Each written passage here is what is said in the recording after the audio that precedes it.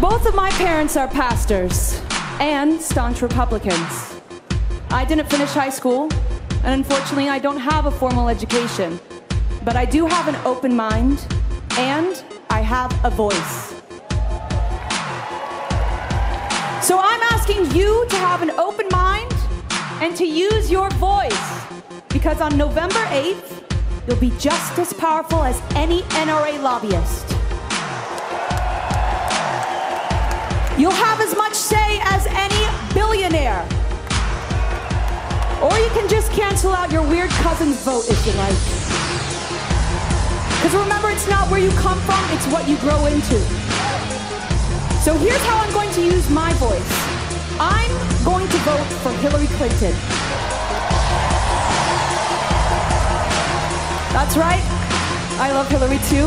I have a couple of saved messages on my phone from HRC. And I bet you guys have to know that I have a closet full of Hillary-themed dresses, right? That's right, because I have been on the road with her since Iowa. And now, guess what?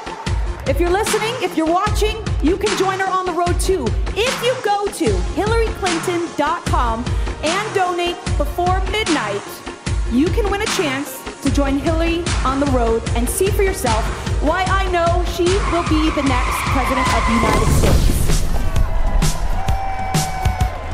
And maybe I'll let you borrow one of my outfits too. God bless! Hello, everyone. This is Cody Brody, best friend of Moby. That's right.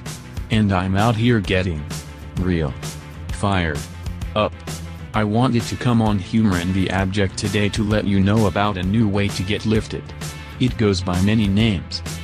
The Devil's Lettuce, That Keith, The Dub, Giggle Sticks, Left-Handed Jazz Cigarettes, Combustible Herbage, Skull Chronic, Tarantula Apocalypse, Denver Nuggets, Thick Mayonnaise, One Tug Chauncey, Occupier of Bombs, Green Nips, Underwater Cash Stash, David Foster Wallace's Lawnmower, Penis Envy, Bernie Would Have Skunk, Wikiwedia, Airplane Johnson, The Babysitter, Bazooka Black Cobb Salad, Caviar Winnie the Pooh, Scarlett Johansson, Domestic Terrorism, The Tubby Grasshopper, Weekend Socialist, Dad's Fedora, Canadian Democracy, Hosswater Cuckmaster, Jennifer, Lord Slobbington.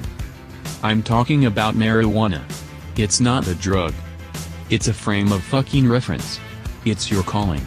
Cop a fat bag of Riddler's myth and tell me that you don't understand string theory. I don't give a fuck.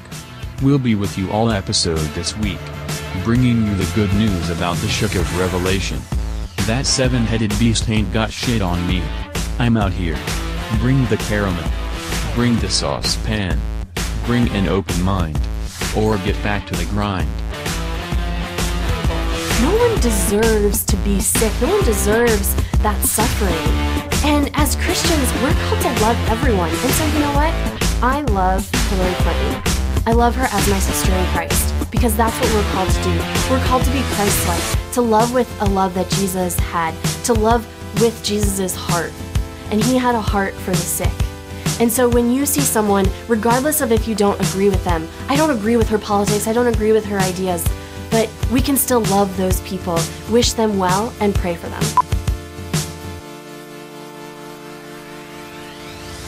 Greetings, you death penalty opposing except when it aligns with your micro-specific politics screedlers. This is Staff Only. And you've successfully tuned into episode 19 of the Humor and the Abject podcast with your faithful and illegally handsome host, Sean J. Patrick Carney. Do you know what week it is? It's Thomas J. Gamble's birthday week. He's the golden boy. The Midwest mini celebrity. The one and only Tweed J. He is the illustrator you've come to know and love through his infinite hash comics on the Humor and the Abject website. Send him some love. Follow him on Twitter. His handle is @ThomasJGamble. Hey, here's a quick fucking question. Does anybody know someone who works at Bevy? They are the motherfuckers who created the customizable fizzy water machine that's in the kitchen at Kickstarter. We've talked about their product at least a dozen times on the podcast. That is called native ass advertising. I feel like we should be getting some type of kickback from them. I'm talking about dollars. Tweet at them and tell them to sponsor this shit. Anyways, we've got a really exciting show for you this week. It's an old pal of Sean's who is visiting from Portland, Oregon. His name is Daniel J. Glendenning. He's weird as shit and likes things that are occult. He probably thinks that he's been to outer space. I love him. Sean loves him. You're going to love him.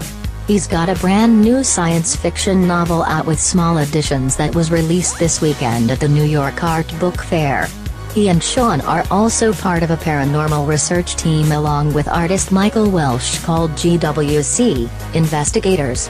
Go check out their shit. I feel like I'm rumbling.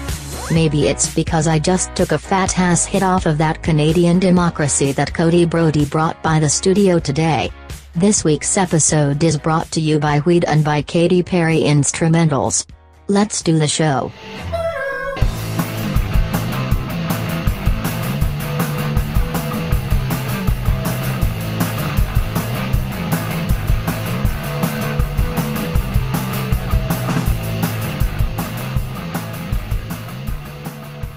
I'm Ira Glass. Welcome to Jackass. It's episode 19 of the Humor in the Abject podcast. I'm your host, Sean J. Patrick Carney.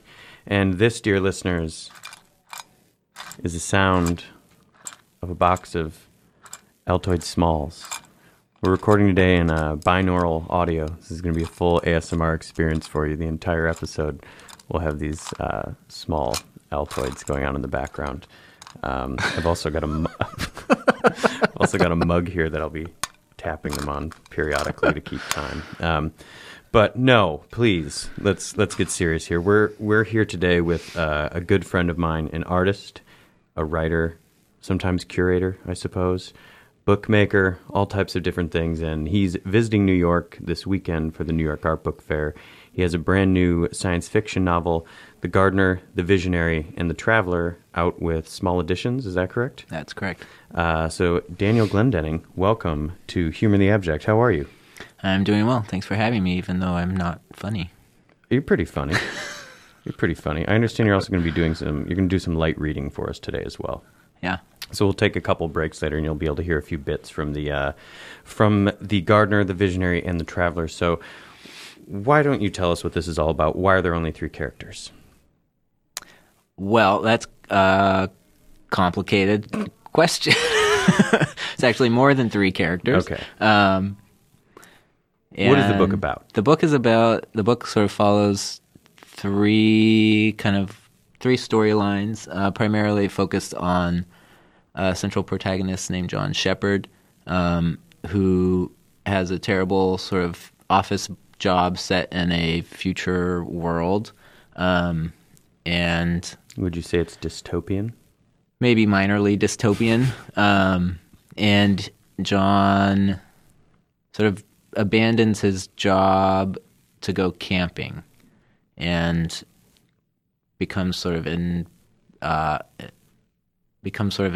in an information cult. I like that. So there's that storyline, and there's a storyline also about settlers on Mars who've established the first human settlement on Mars that's sort of loosely based on the Mars One project. I thought you were going to say the Mars Volta. No.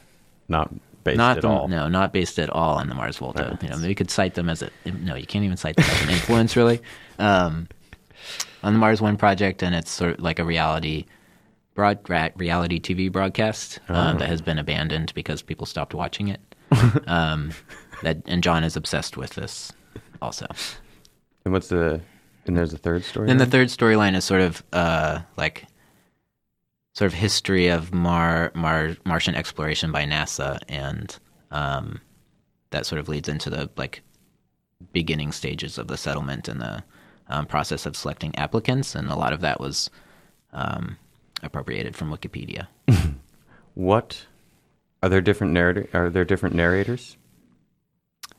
Or is there an omniscient? It's all fairly omniscient. Would you say narrators. is the narrator unreliable?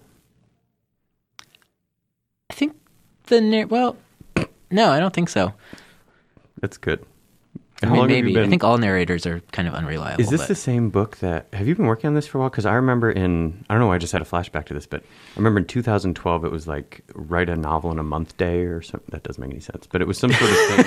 It was some sort of thing like that. And I just had this flashback to I was walking through downtown Banff, Alberta.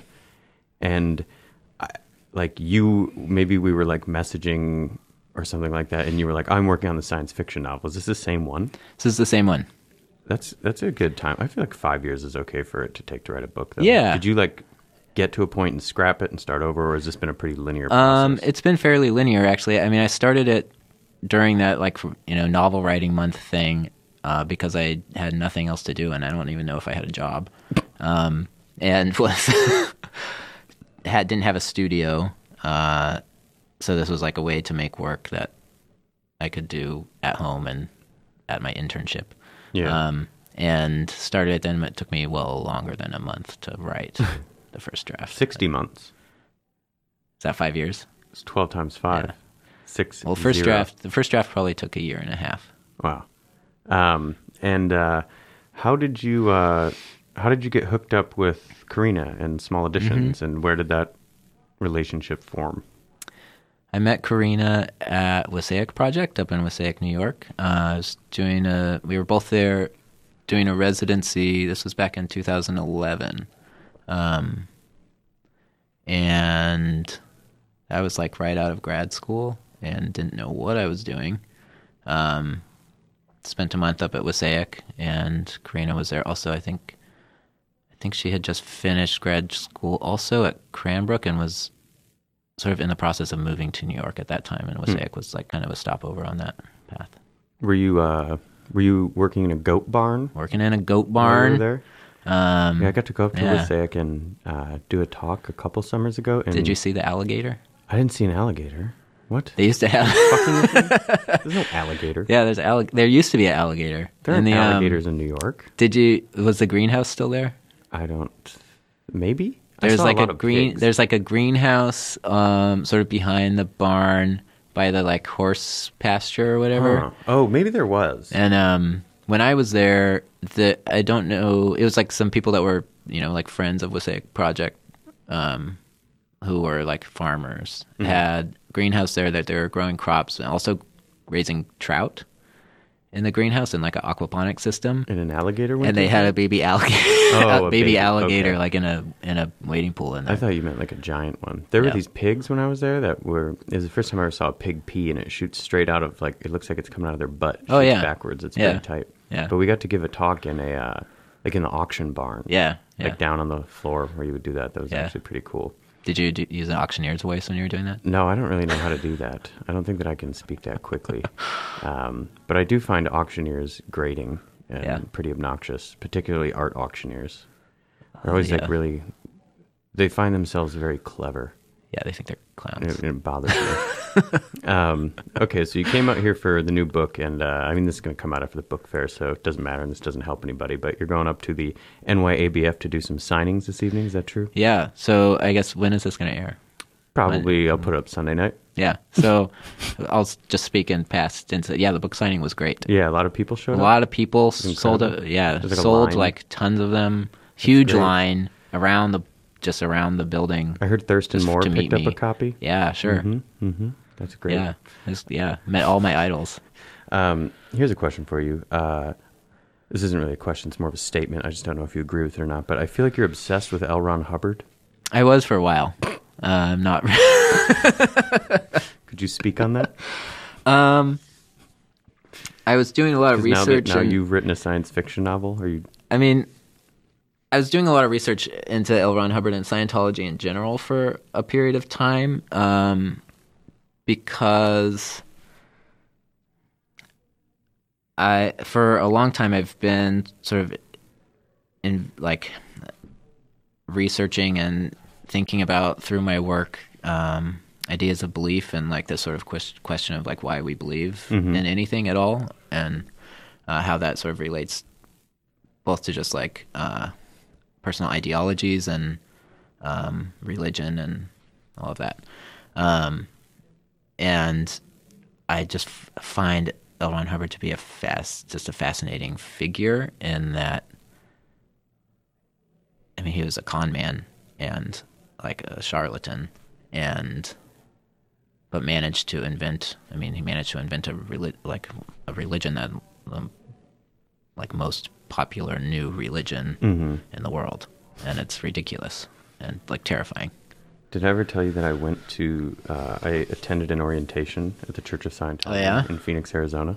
How was it? It was pretty creepy. Yeah. I woke up one morning and I was living in Tempe at the time, and there was like a door hanger thing, like on the door.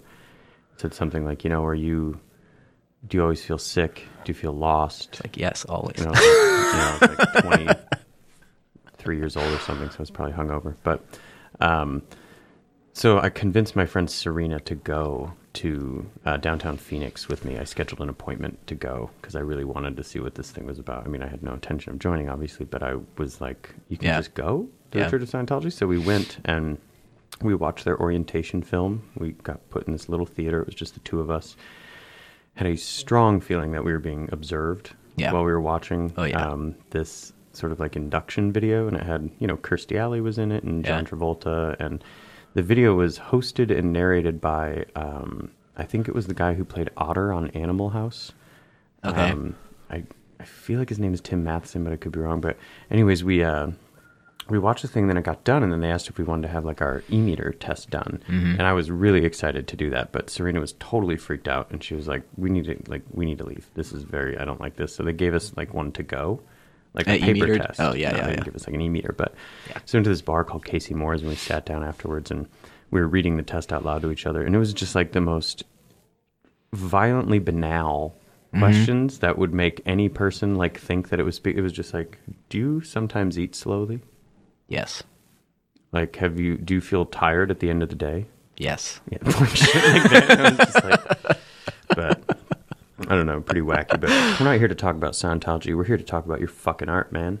All right. But I do want to ask, you work in sculpture, video, you just wrote a novel, you do printmaking, performance, you've designed some games. Has that always been the case? And if so, what's important for you in navigating between all the different media? Is it like a boredom, or don't fucking say that you let the idea drive the form, because it's not a real answer, and that's what everybody says. Yeah. But I think it's boredom.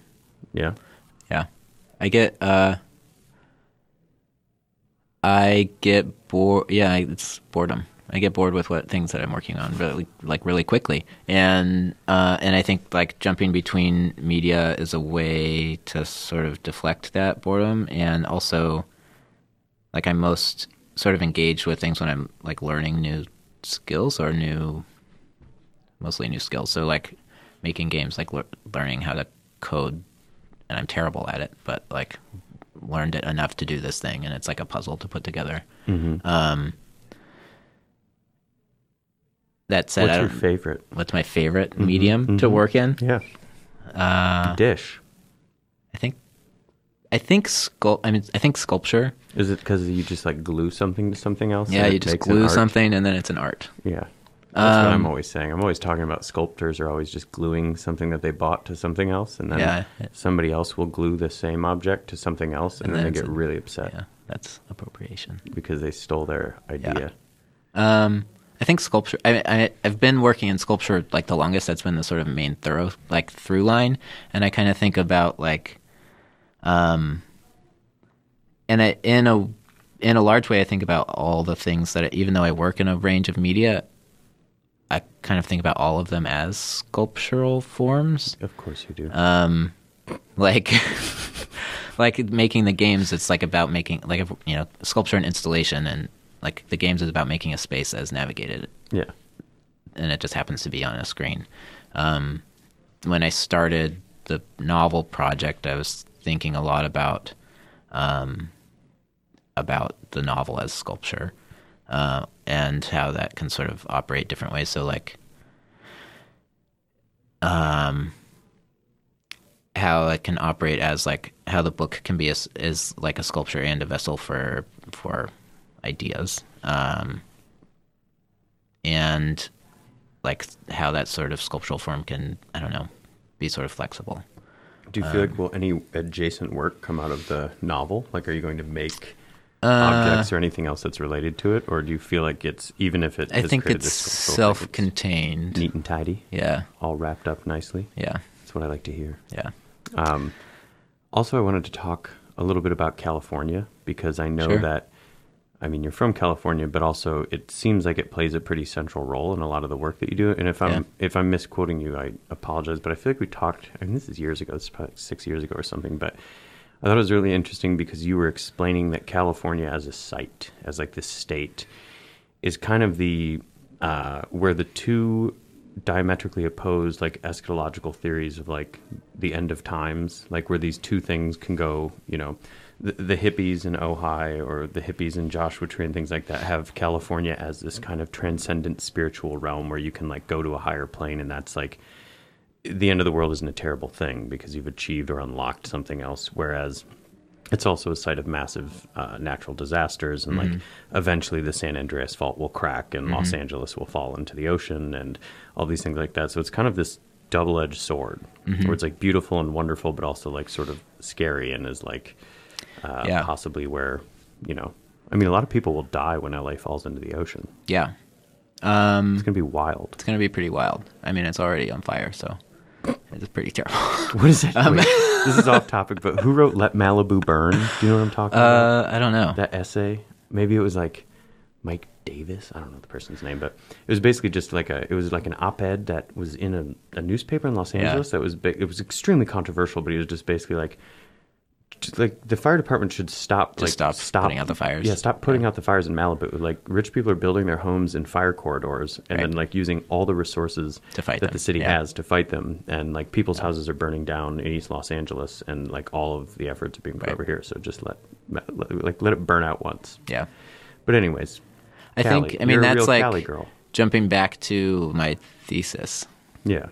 Grad school thesis. And I think like a lot of that thought was around sort of destabilization of a site and that sort of like the West Coast of the U.S. as a sort of cultural pivot point, and I think it is this sort of like conflation of like, you know, that sort of like, this is like, you know, the West in U.S. culture is that sort of like go for, you know, it's like the manifest destiny thing, right? Like that's where you go forth and find your destiny. Make your paper. What? Make your paper. Make your paper. And but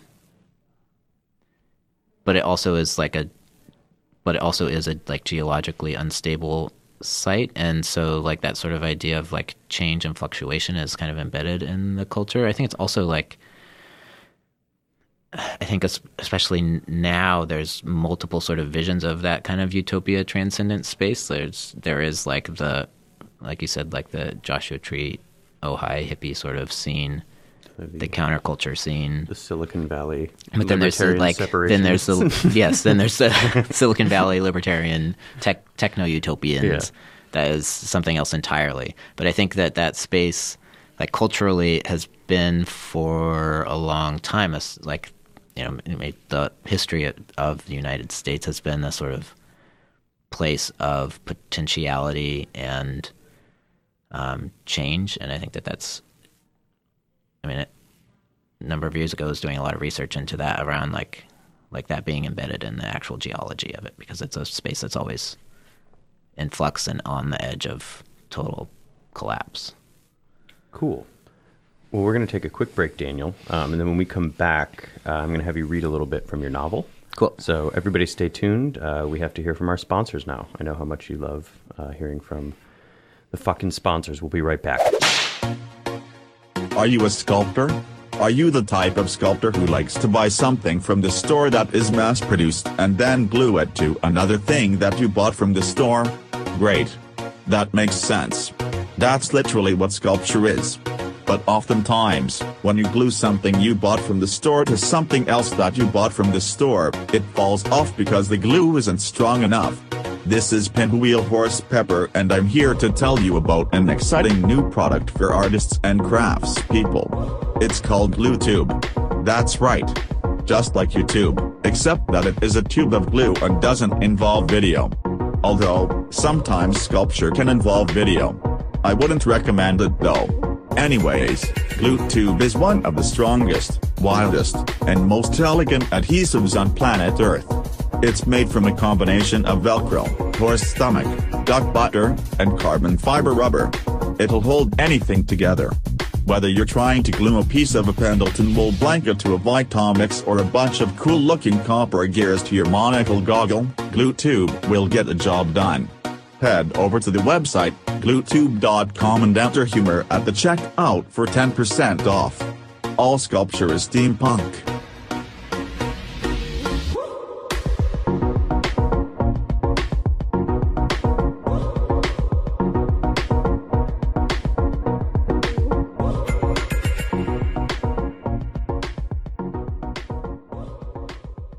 NASA's rover, Curiosity, wasn't designed with the equipment necessary to search for life. It could not, for instance, sift through a soil sample dug out of a lake bed and search for microscopic fossils of ancient, long-dead bacteria.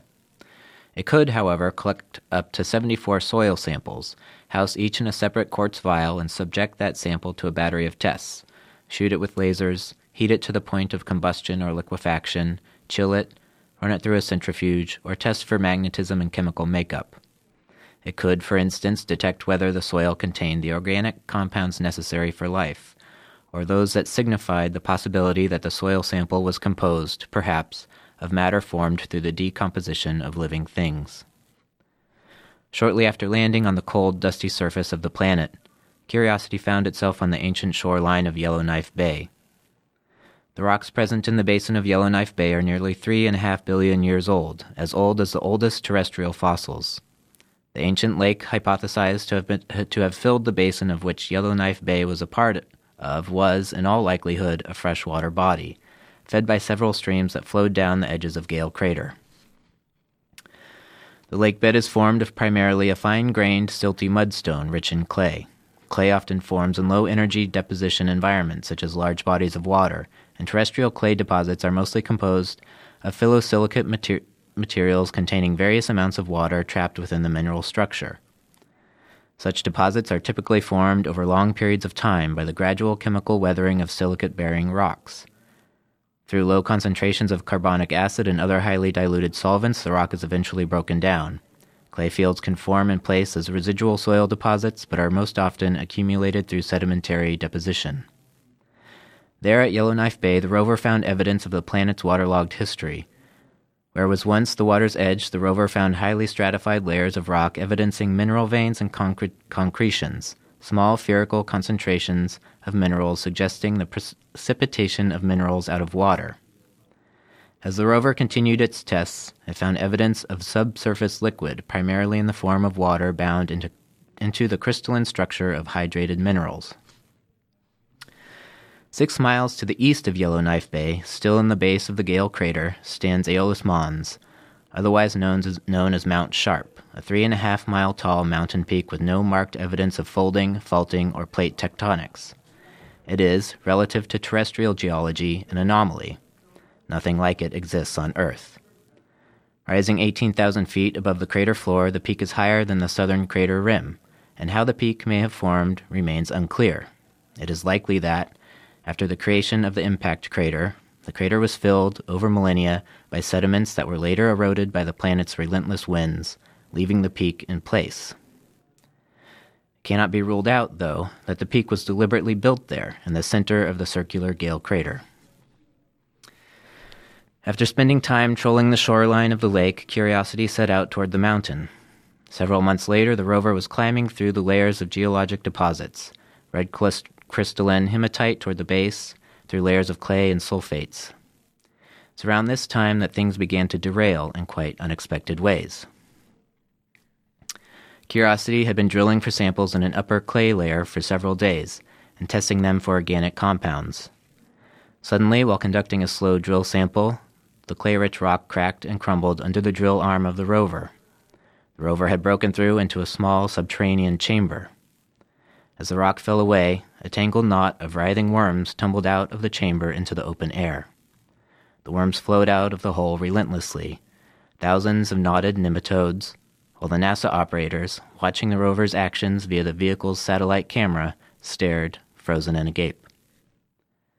Under the radiation of the sun, untempered by the thin atmosphere of the planet, the worms quickly burned and desiccated, and were borne aloft and away, ashes on the Martian wind. The writhing flood slowed little by little, and the NASA ground crew, shocked, didn't know what to do. They stared blankly. No one said a word. This was nothing they had ever imagined.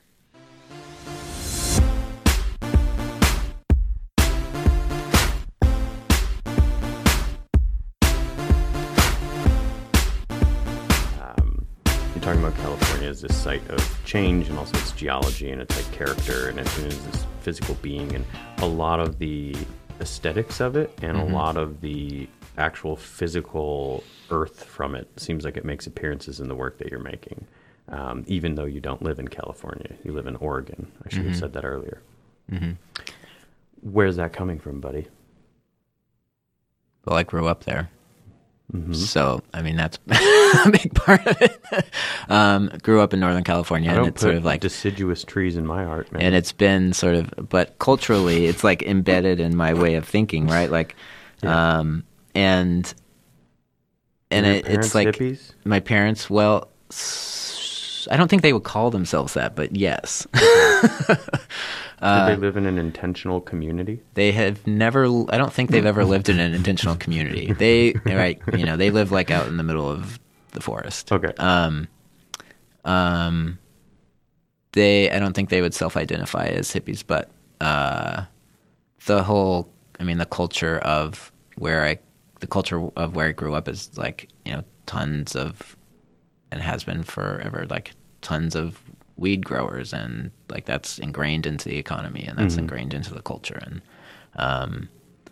my dad, the first concert that I remember going to was a Grateful Dead show, and I don't remember the like band performing at all. I just remember finding like somebody's cache of like amethysts and shit underneath at the bottom of a pole in the grass. And Did you see him before Jer Bear died? yeah, I was probably man. like 4.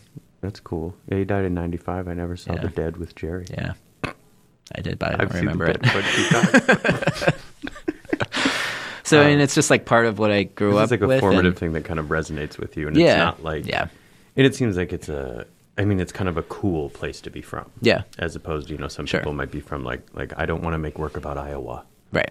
or I don't want to make work about And I think it's like the place, but also the culture and the kind of ideology of that I grew up with. And it's not just like it's the place, but also just my parents and their ideologies. That is sort of like, my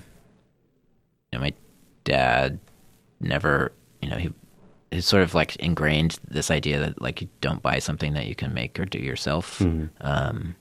Which was really frustrating when I was a kid and like wanted some Oreos, and he was like, "No, we'll make cookies." Like, "No, Daddy, we can't make Oreos." No, you can't. That's not a possibility. But that sort of Or like an ethos, Atari. like yeah, sure, we'll just make one. That'll be fine. But that sort of like ethos and mindset that is like was a sort of like political stance without being overtly political. yeah. Are they arty people? Yeah, my dad is like a carpenter by trade. He hasn't been able to make a living doing that, but that's like his form. That's what he's and he makes beautiful work and has done like jewelry making and things like that. My mom's an architect. Both of them are like, when I was growing up, there's a lot of just like drawing and stuff like that. And so yes, to a certain degree. Cool. And I imagine that stayed with you. I mean, I think Yeah. that embedded in a lot of the work that you're making are these kind of nods to that, but also it seems like It seems like a lot of the work that you make is related to concepts of communication, and whether that means communicating with the natural environment or communicating beyond Earth, and kind of using your body as this fulcrum or like a point of reference between something that's like within the Earth or beyond or something like that. And one piece in particular that I just saw because I was looking at your website the other day, but what was you did a piece called Beacon, and I didn't know that you did that. And then I was looking at it, but can you talk about that piece for a minute? Where was that? That was out on the coast in southern Washington at this event called Spaceness that is put on by Allison Jean Cole and Julia Barbie and Matt Supley that we met at High Desert Test Sites. Like, I'm sorry, Allison? Yeah. Oh, Allison, if you're listening, sorry, Allison. We're very sorry for everything. Yeah. Should have tagged her on Instagram if you post anything about this. But they started. Mike isn't here, but Mike says sorry too. Mike said sorry. He always is. Yeah, always. But wait, what's Spaceness? Is it so they a few years ago they're coming up on the 4th iteration of this event. It takes place every spring, usually like end of February, early March. It's like a weekend out at the Sou'wester, which is like little there. like trailer, rent some trailers, and there's like a lodge out on the coast in Washington. They've got a bar that I understand They you have like a to go to bar and called sing Rod's karaoke. Lamplighter that is amazing. Yeah, the Lamplighter's cool. Well, Claire and I stayed there last summer, and we camped, which no one else was. We were the only people camping. Everybody else was staying in like a vintage trailer kind of thing. And, but it was okay. It wasn't expensive to camp, so that was good.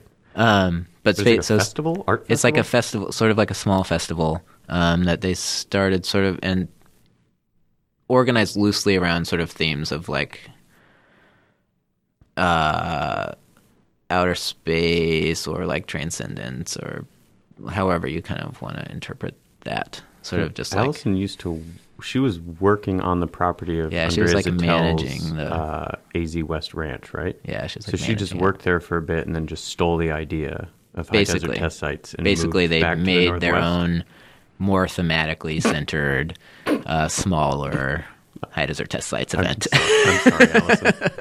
It sounds like a great event. I'd like to But it's really great. It's like, it's, outside of Portland. It gets it doesn't get like the same sort of audience as art events in Portland. It's like, I don't know, it's very sort of different. Everybody there's like really down to do anything. Like there's a lot of kind of like participatory projects. Are they down with the clown? I don't think so. Well, if you do it again this year, you just try to spread that. Just try to spread that message. Just get it out there. Whoop, whoop. So Beacon is like a communication device that you built? Yeah, so Beacon was a piece that I did out there this last year. And it's basically like a structure that was powered by solar power, had a solar power battery system and a radio transmitter that was sort of cobbled together out of like found materials. To send messages to space. So it's just like out there in the woods. Are those documented in any way, or is it just sort of like you can go up, send something out, hope it reaches the heavens, and then kind of go on your merry way? Yeah. That's pretty cool. Yeah. I mean, what other works do you think... I mean, is that something that you're consciously doing as communication, or does it just kind of find its way into it? Because as I'm thinking about other projects that you've done, and specifically things around... I don't think I've ever really thought about it in those terms, but I definitely, now you bring it up, I think that it's there. I think that's in a lot of things. Is like, there was like a project that I did for Lisa Radon's publication Eights that was like trying to commune with inanimate objects and doing like spirit writing. And you did a tour of haunted hotels? Yeah, I did a project that was like, I went to a bunch of haunted hotels, researching sort of ghosts and the sort of relationship between architecture and hauntings, and thinking about the way that like architecture acts as a sort of vessel for memory, and how that maybe is the sort of manifestation of the ghost phenomenon, or the haunting phenomenon, like sort of residual echoes of trauma embedded in architecture. And so went to a number of haunted hotels and Did you find That a led to a similarity between the architecture of those places, like just aesthetically, like No. the way that the things are laid out, or no? No. We stayed at I can't remember if I messaged you when we were staying there, but when I was in Arizona a couple of years ago, we went to Globe, which is this small city, like mining town east Yeah. of Phoenix, and we stayed there, and we stayed at this place called I'll butcher the name, but it was called like the Nofsker Hill Inn or something Okay. like that. A friend had told us to stay there, and it was a former schoolhouse, like it was an elementary school that had been turned into this Airbnb, and it was on top of this like Globe has hills like San Francisco, really dramatic, like a block is on like a 20-degree incline or something crazy like that. I don't know anything about that, if that's accurate. It's but steep. It's very steep. So this thing's on the top of this hill, and we got in, it's very foggy, and it's kind of dark, and we like drove up to the thing, and Claire's like, pulling it up on the map, and she's like, okay, and there's no cars in the parking lot, and all the lights are off, and we're just like, what the fuck is this? And then we get out of the car, and we're about to knock on the door, and it's like it's a wooden door with like a glass thing in it with a curtain over it. And right as we're about to knock, like just this face appears, and it scares the shit out of us. And then this little tiny woman opens the door, and she goes, "You must be Claire," or something. I was God. like, Jesus Christ. And then she's like, "My husband's not in, but you're welcome to come." She sound like a inside." vampire? Kind of. You're And kind she of was doing just a like, vampire. she's like, "You're our only guest tonight," And we were like, okay, Jesus Christ. And then while we're sitting there, and Claire's talking to her about, whatever, like breakfast is at this time, these things, this thing. And, we're like, is there somewhere we can go get a beer? And so she's chatting with her. I look over on the table, and it's like this, it's this book just conspicuously placed out that's like most haunted places in Arizona. Yeah. Like flip it over, and there's a picture of this place on the Yeah. back of it. And I was just like, oh my God. And then we went in the room, and it's like these huge, the rooms are enormous. They're like old classrooms, and there's like a tiny little like baby rocker bed thing in there Oh, that's God. all like made up Oh, with like a God. bassinet or something. And just the creepiest weird shit. And then we like watched a Ghost Hunters episode that went there while we were there. It was very Why did strange. you? Yeah, you I shouldn't don't have know, done that. just to see what happened. But, We did so okay. There were two main places, like two most prominent places I went on that research trip. One was out on the coast. It was like a lighthouse, like an old lighthouse keeper's residence that had been turned into a bed and breakfast. And we went, and did you and Emily go? yeah, Okay. Emily and I went, and there's like that building is supposedly haunted by a spirit named Rue, I believe. Like the sauce that I make for mac and cheese? Like R-U-E. Oh. I believe is R-O-U-X. Yeah, that's the French spelling. Yeah. Rue. Ratatouille? That's the sequel. He just makes mac Ratatouille, and cheese. Yeah. That'd probably be a step up. But that was a very strange experience. There was a guest book down in the lobby. They were very upfront about this haunting, because it Do you think they're using supposedly it it was like a to sell? benevolent spirit, probably to a yeah. certain extent. But we were the youngest people there by probably 20 years, and there was like a guest book in the lobby where people could write down their like sort of encounters with the spirit. But in the morning, nothing really happened. But in the morning, we had like the strangest breakfast that we have ever had. It was like a 7-course at the bed Let me and guess. breakfast. Can I guess what it was? Can I guess You're what never it was? gonna guess. Yes, I will.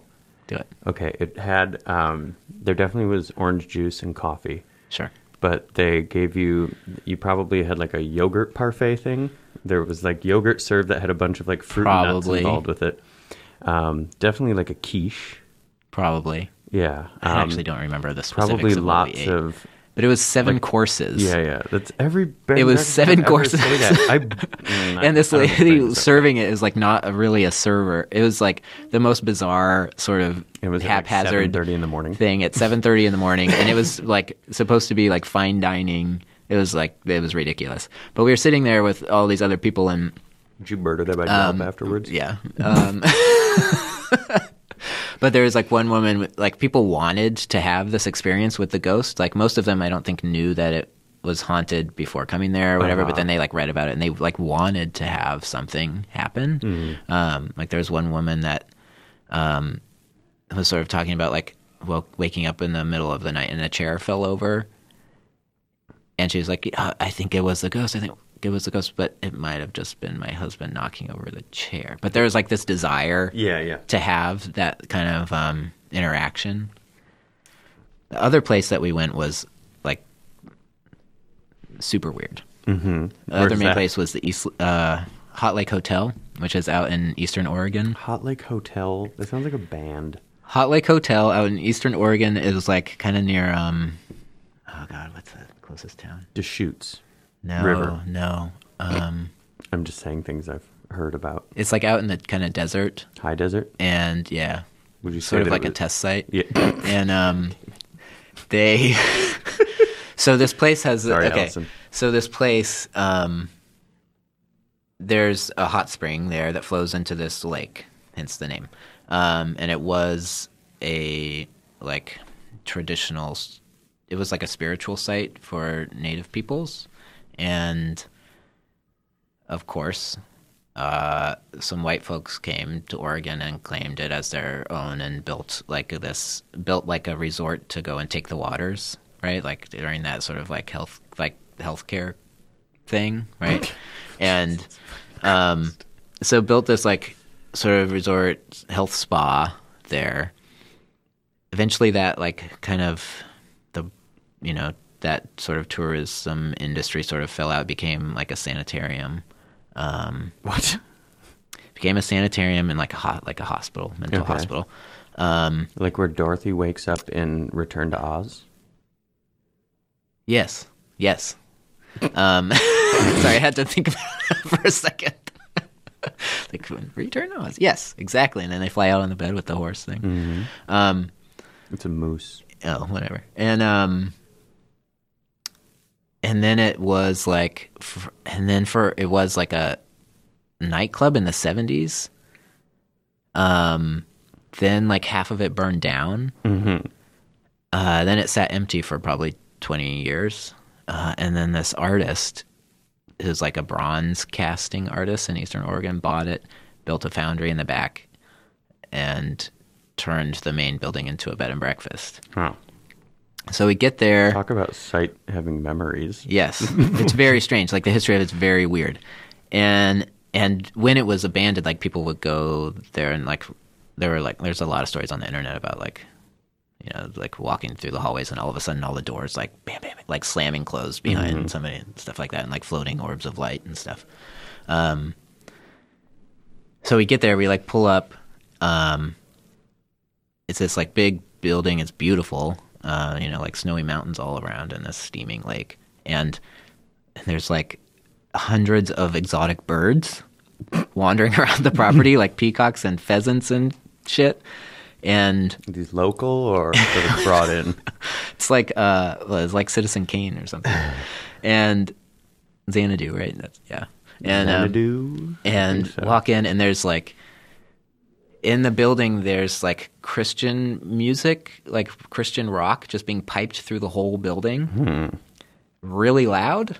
Could you tell throughout the whole thing immediately before you even understood the lyrics? Could you tell that it was Christian rock? Yeah, you can just tell. You can tell when you're going through the radio stations. Where just like, this isn't. No, there's too many backup vocals. And like through the whole building, just piped through the whole building. That's rude. And and the music is on from like 7 a.m. to 10 at night, nonstop. And we like check in, we go into our room. They did some weird thing when they were opening the place where they like had different people basically like furnish a room. So they like donated all the furniture. So every room is just like furnished with basically like thrift store furniture. Mm-hmm. But there's several rooms where they just like left the medical equipment that was there from when it was a hospital. Okay. It was just like abandoned. Mm-hmm. So there's like an operating like theater room. Oh, where people like get like with in like that Seinfeld episode where they drop a with like Junior Mint that they've turned into a children's book library. There's one room that just has like all this medical equipment shoved in it, and a hospital bed, and like a mannequin of a woman in the bed. So we're like walking down the hallway. We look in there, and both Emily and I are like screamed. Cool. So anyway, Hot Lake Hotel. It's great. It's terrible. So anybody who's listening, make sure that you take a visit to the Hot Lake Hotel. Yeah. They're one of our sponsors, actually. Yeah, Hot Lake Hotel. Thank you for getting behind this episode, and you, Mr. Bronze artist. Nothing I love more than. Oh, and when you stay there, you get like a print of by the artist. It's like a Xerox print. Well, not Xerox, but it's like a shitty print. That's nice. Yeah, it's lovely. We're gonna take a quick break and hear from the Hot Lake Hotel, our sponsor, and we'll be back with Daniel reading a little bit more from The Gardener, The Visionary, The Traveler, The Joker, and The Thief by Wolfmother. Okay. Check this shit out. You've heard of hot takes. But have you heard of Hot Lake? It is a lake that is hot. And the Hot Lake Hotel is the best place to stay when you are at it. An artist makes bronze shit there, and it has also previously been a hot dog stand, an adult superstore, a daycare facility, and a butthole factory. The history is nearly limitless. If you find yourself in Oregon this fall, make sure to stop by the Hot Lake Hotel and get your ass eaten by a millennial ghost. Brapetinois. The Hot Lake Hotel is your own personal Shangri-La. All video art is technically steampunk.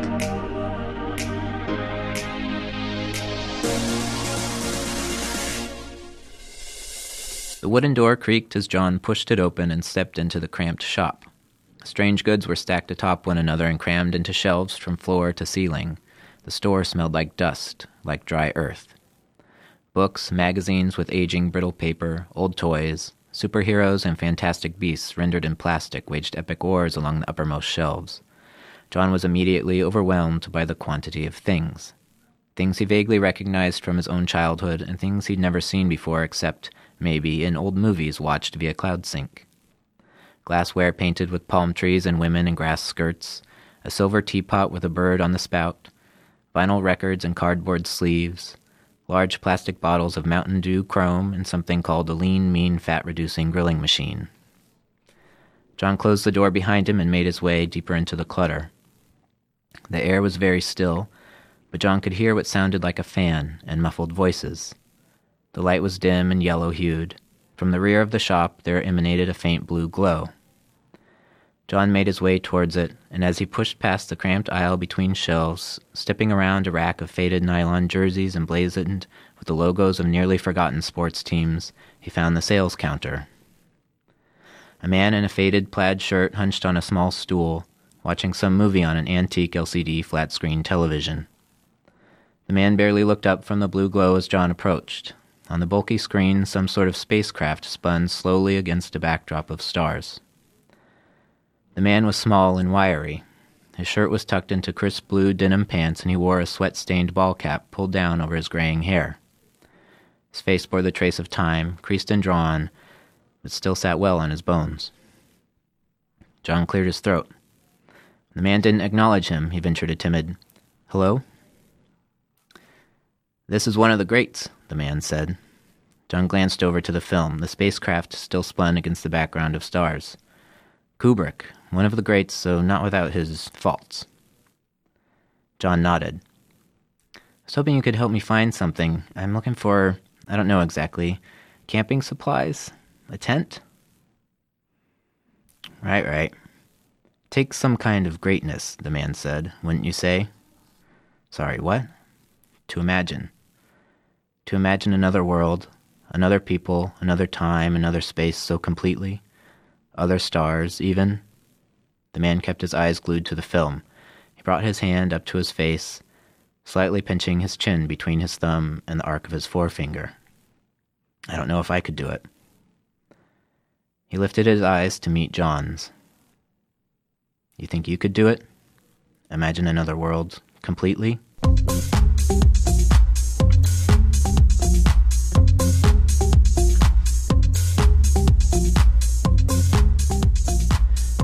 Hot Lake Hotel, thank you for hooking us up so quickly today on that wonderful advertisement. But I want to go back to something that you were talking about earlier, which is this idea of belief and the structures and the systems that cause us to kind of like hold certain things dear. And I guess I just wanted to ask you, because there's this, there are people who have an interest in the paranormal or the supernatural, but they might be extreme skeptics. And I realize that maybe I haven't really talked to you about where on that spectrum your belief falls, and also related to, you've done art and performances and things like that have to do with things like astral projection or remote viewing. And I'm curious how much of this is like you're sort of working with these things as tools, or you're interested in hauntings, but you're kind of like, I'm not going to see a fucking ghost. But would you say that you're skeptical? Are you somebody who would like to encounter something but hasn't yet? Or I'd say I'd like to believe. Yeah. Yeah. Mm-hmm. He's really proud of himself right now. That's it's a poster we made like 5 years ago, but 4 years ago. But okay. So he's also wearing a fucking X-Files t-shirt. It's thematic. Yeah. But yeah, so is it more of just like you're interested in these things, or is it sort of, because, some people go towards it to intentionally disprove it. Yeah, it's not, I am,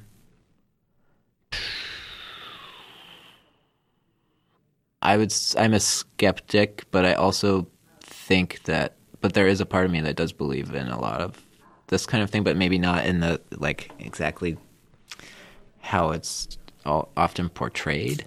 I think part of like the Hauntings Project and like our work with GWC and UFOs, like that trip, a lot of this comes out of like investigating those things as this sort of phenomena as metaphor, but that do maybe have some sort of manifestation in real space. So thinking about like the hauntings as like the echo of trauma embedded into a space. And do you mean these are things that like a human being of a certain specific kind of sensitivity can pick up on things, whereas like somebody else might not, and so that person might be sensitive to. And I think that it's like, I don't know, I think it's like residual energies, and I do believe that a place, like places, whether it's like human built architecture or geologic sites, can hold on to energies of some kind. That really sounds so vague, but no, it's like if you go to a battlefield of, and part of it is like projection, right? It's like that projection of desire. Yeah. And like so, a number of years ago, I was in Ireland and visited this site called the Hag of Bara. Did you meet a banshee? It's a rock that is on the Bara Peninsula. That is, like, according to myth, is the petrified remains of this goddess that's like waiting for her lover to return out of the sea. But it's just like a rock, like an odd shaped rock on this grassy hill. There's like nothing around it. You like to visit it. You like, pull over to the side of the road and climb over a fence.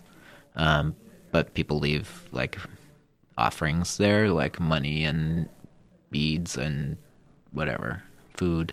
But like this idea that like that stone, because of sort of human projections of desires for it to be that thing, it becomes that thing. And I think there's a little bit of that with like the hauntings, like that projection to want to have that experience, to want to like touch something beyond what we know. And that's just like, that's like the thing that drives religion and spirituality and like utopian desires, like that desire for something more.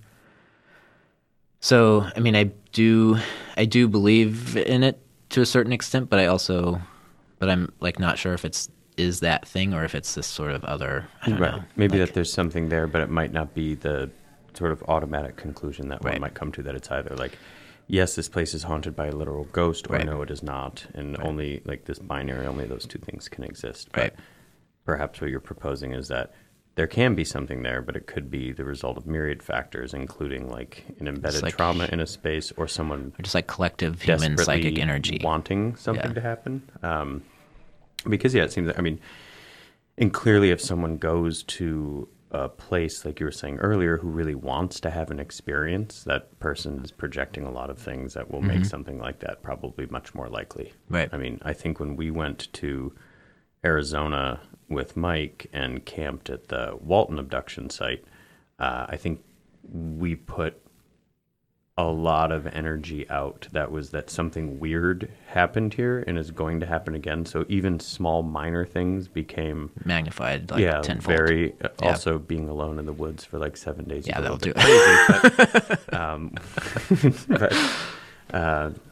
Yeah, I think that's an interesting way to think about an interest in those. And also a thing that's sort of what I like about the work that you make is that instead of someone who has this kind of like purely aesthetic or almost like offhanded interest in something and is like, isn't this funny or isn't this strange? Like I work with this stuff that's sort of weird and off the beaten path, but doesn't immerse themselves enough or permit themselves to kind of, they don't put their nose too close to the page, basically. You know, they want to be pretty distanced from it. And it seems like you're happy to embed yourself and are open to the, you know, if the experience happens, you're ready for the experience, but it's also something that you're not,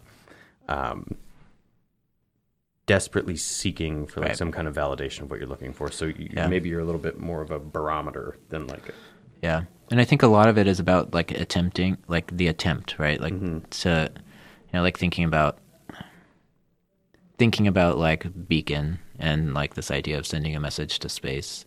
Doesn't really matter if it actually works or not. If it actually it transmits beyond the atmosphere, it doesn't matter. It's just like that sort of the attempt to do that, or this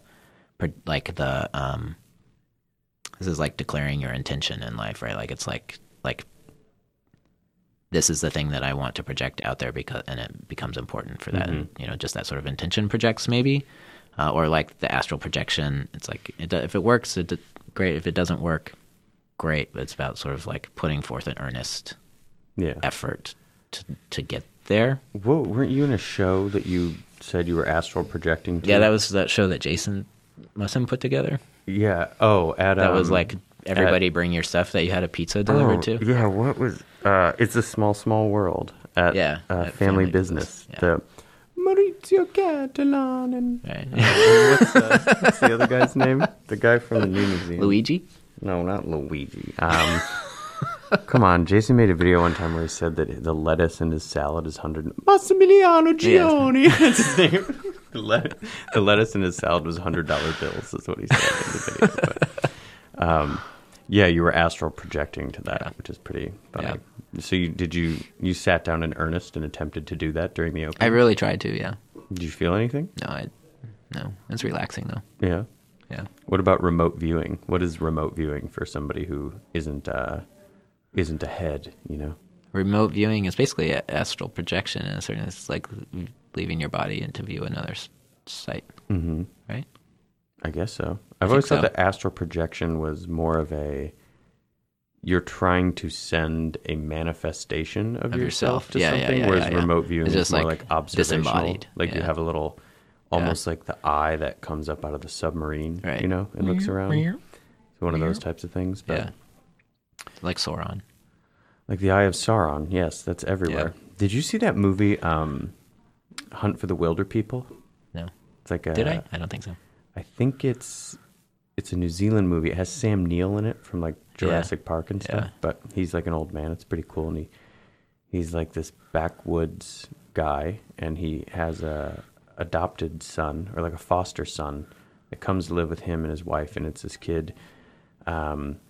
And the kid's kind of, you know, he doesn't have parents. Obviously, he's a foster child, but he's kind of like a little bit of a bad kid, but not really bad. You know, he's just like troubled a little bit. But anyways, they like run away and are hiding or something from the feds or whoever it is that's trying to come and get them for this reason, that reason. I don't want to spoil it. But there's one scene where they're like under this tree in the woods, and they're like with this little overhang, and they're like hiding underneath it, and all of these cops like come up and are standing above them and are like looking around. And I was staring at it, and I was like, what the fuck? And then the kid is like mouthing to Sam Neill.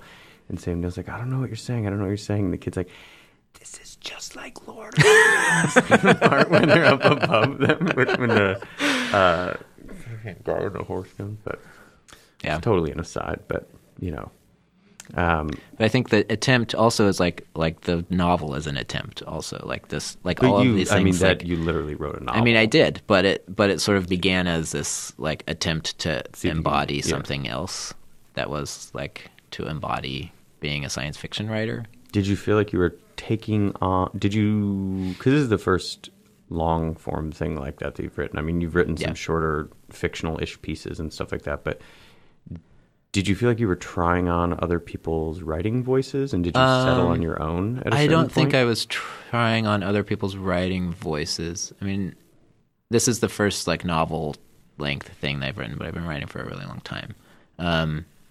I think like I wasn't trying on other writing voices, but I was trying on this sort of role of being a quote unquote science fiction writer. Like, I'm not one, right? Like, sort of, I'm like, I don't know, man. You wrote a science fiction novel, but there's this sort of published. like idea of like I embarked on the project sort of as an attempt to like embody that role of like the paid by the word pulp sci-fi writer, and like take on this other sort of position that was very different than my usual practice. As sort of an experiment, and to just like take on this other role. Yeah. It's kind of like it's a real deep artist as amateur, though. I mean, this is like pretty. It's a long con. If that's the end game, is to like if it's to be like, I'm curious what it feels like to be a pulp sci-fi writer. So you write. How many pages is it? I don't know. It's like 200 and something pages, but it's like 47,000 words. But that was like the goal was like to take on this other sort of. I haven't even tweeted that many times. Yeah, it's a lot. But it is like this sort of. But I mean, it was the sort of adoption of another role. Like, I don't know if I'm going to do it again. Maybe I will. But are there people whose work? Maybe I didn't. Maybe when I asked earlier if you're trying on different people's voices was not what I was actually trying to ask. I think what I was trying to ask, and I should have articulated differently, is so somebody's listening right now and they're just like, they have like a slight interest in sci-fi but don't really know where to start. Is there, because I mean, while this might be the first one that you've written, you've certainly consumed your fair share. Are there any like just great starting places for people who want to get into sci-fi? Because there's a lot of really bad sci-fi. There's a lot of really bad sci-fi, but I kind of even love the really bad sci-fi. Yeah. I mean, I've like had a long-standing interest in science fiction film, like since I was, I don't know, grade schooler. Baby. Yeah. And but I didn't really get deep into reading science fiction until maybe 10 years ago. Yeah. Did you like pick up one and go, they made a book out of this? This is another thing that relates to my dad. He was a big Philip K. Dick fan. Yeah. And I sort of came to it through that. And so like Philip K. Dick is, I think, a big influence in a lot of, not just this project, but sort of how I'm thinking about things lately. And even though a lot of the writing is kind of terrible in terms of language and like writing as a craft, but it's like that idea. It's like idea driven. Well, I love Philip K. Dick, and I also have a deep affinity for Stephen King. Yeah. And like, let's be honest, the vast majority of his output is fucking garbage, but there's something about the position of like producing en masse at that volume in like genre writing is pretty amazing, and you're guaranteed to have some bangers in there. Yeah. And Philip K. Dick had his fair share of bangers. Yeah. Like, I think that's a great. But I would say like a short story collection, I think would be good for somebody who's like brand new. There is one that's called "Do Androids Dream of Electric Sheep," right? Like there's a collection. That's a novel. Is that a full novel? Yeah, that's the novel that Blade Runner was based on. Oh, I thought that was a short story. There's a short story. There's a collection that's Minority Report. That's and other what I'm stories. thinking of. Yeah. Because that was a short story.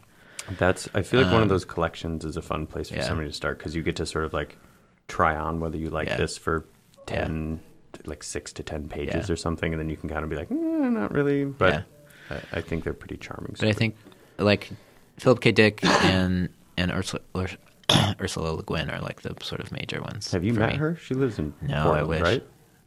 Does she Well- live in Portland? No. Yeah, she does. She does. Yeah. Okay. No, and I her haven't son met is her. like an art person, right? Yeah, Theo Theo. runs Upfer. Theo Le Guin Mm-hmm. runs Up for Gallery. Yeah, Theo Le Guin. That's like a good. Theo Le Guin runs I have Up met Theo. for Gallery. yeah. It's a good word exercise. That's how you warm up. I feel like. Did you ever read? Is it Alfred Bester? No. The Star's My Destination. No. That's one that I feel like I've recommended to a few people, and I'm not Yeah. like a super deep sci-fi head, but I certainly like it. But that was one that I thought was really fantastic. That Yeah.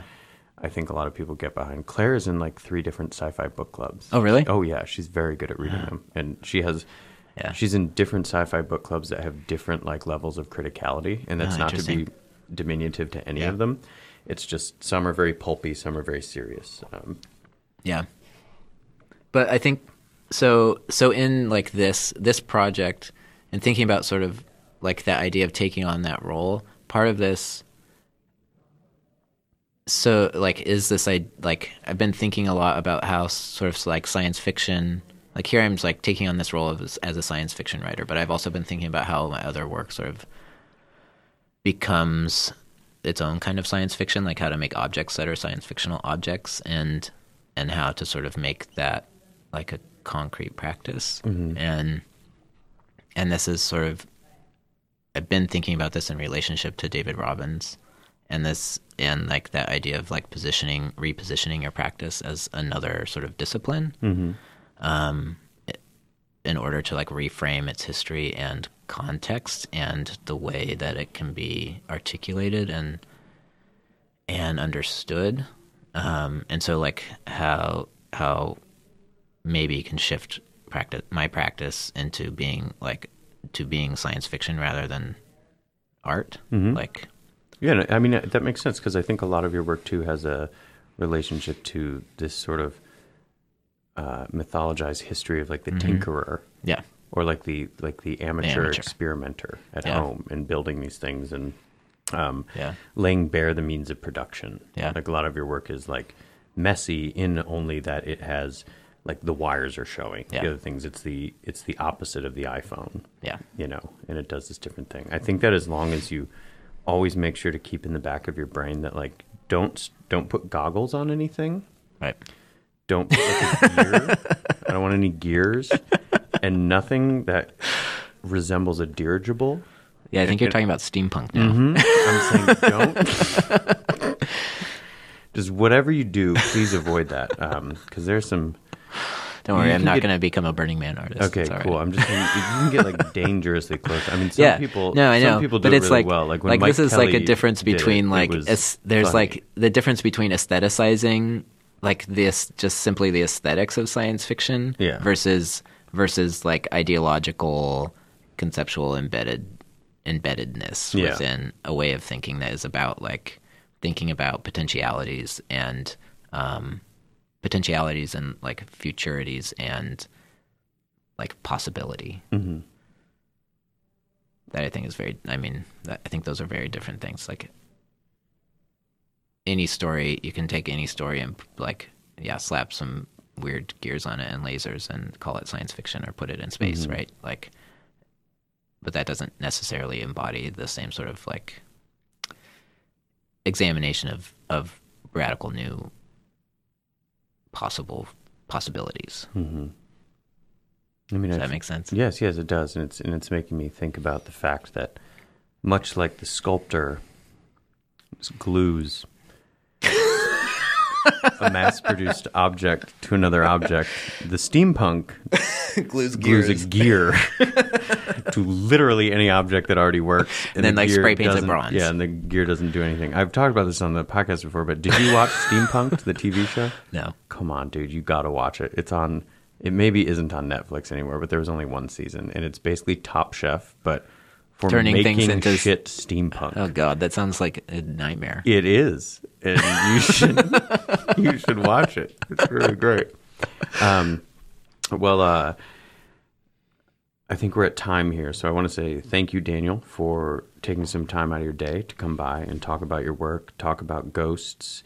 I'm really glad we ended on steampunk. I feel like that's a nice arc. And for anybody out there who's listening, it's a terrible taste to leave in people's mouth. I'm sure. Can they order the book off of Small Edition's website? I think so. Okay, so go to Small Editions. I think you can order it from Small Editions. Or email Karina at Small Editions. Or email Go Karina. to their website. I'm sure you can get a copy. I think it's like $18. Okay, that's a good price. I'll put a link to Daniel's... It looks really beautiful. Karina did an amazing job. Stop interrupting me. I'll put a link to Daniel's work, obviously, and things like that on the blog post that this comes up on. But thank you very much. And we're going to exit here with Daniel reading one more excerpt from The Gardener, The Visionary, and The Traveler. Thank you all. We'll see you next week. Thanks. Everything is the same everywhere. Red dirt, red rocks, red dust drifting across a flat red plain. Away in the distance, jagged red mountains jut over the horizon. They never seem to get any closer. Red like rust. Iron oxide is swirling around the stones, kicking up behind the wheels of Beta Rover, catching the wind. Number 4 is perched in the rover's seat. His white pressure suit is coated with a film of red dust. He's leaving a heavy wake behind him, a cloud that could be followed back to the encampment. Number 4 is driving in a nearly straight line. He can barely see through the dust that coats his clear faceplate. He's steering by a combination of the scant visual reference he can gather through the red film and data readouts appearing on the interior of his faceplate. A small gridded map pinpointing his location by satellite positioning, numbers gauging his altitude, external temperature, internal temperature, oxygen supply levels, external wind direction and speed, and a careful plotting of a search radius he has programmed into the system. Still, though he's searching blind, he knows where Number 3 isn't. He isn't at the encampment, and he isn't at any of the locations Beta Rover has visited on its own automated search grid. Or at least Number 3 wasn't at those locations. Things change. Things change quickly sometimes. There's little hope, no hope really if Number 4 is honest with himself, of finding Number 3 alive. But still, Number 4 can't abide leaving him out here in all this red nothing to be buried in dust for eternity, alone, with no one to bid him bon voyage. Number 1 is back at the encampment, in Eco-Compartment A. Her figure, hunched over the broad, white work table, is fractured and broken through the spiderweb cracks of the camera lens. There's no ignoring the fact that we have a locked perspective, that we can't really be down there alongside the settlers as they go about their duties. We have fixed points of view, alternated between by someone somewhere managing a control board, or perhaps by a computer algorithm. Number 1, from what we can see, looks tired. Of course she looks tired. She's living 140 million miles on average from her place of birth, her family, her friends. 140 million miles, give or take 100 million miles, from the town she grew up in, from the beach she and her dad frequented on summer days eating lunch on the bluffs over the Pacific, back when there were bluffs over the Pacific that you could eat at, if you had the right kind of connections. From the private university she attended, where she drank too much and for a while snuck away from sorority functions to go see loud mechanistic performers growling in sweaty basements. 140 million miles from everything she knew and loved, from everything she chose to walk away from, to be hurled across space and work, all day, every day, to build something that just might develop over time into a shred of hope for building a new home for humanity.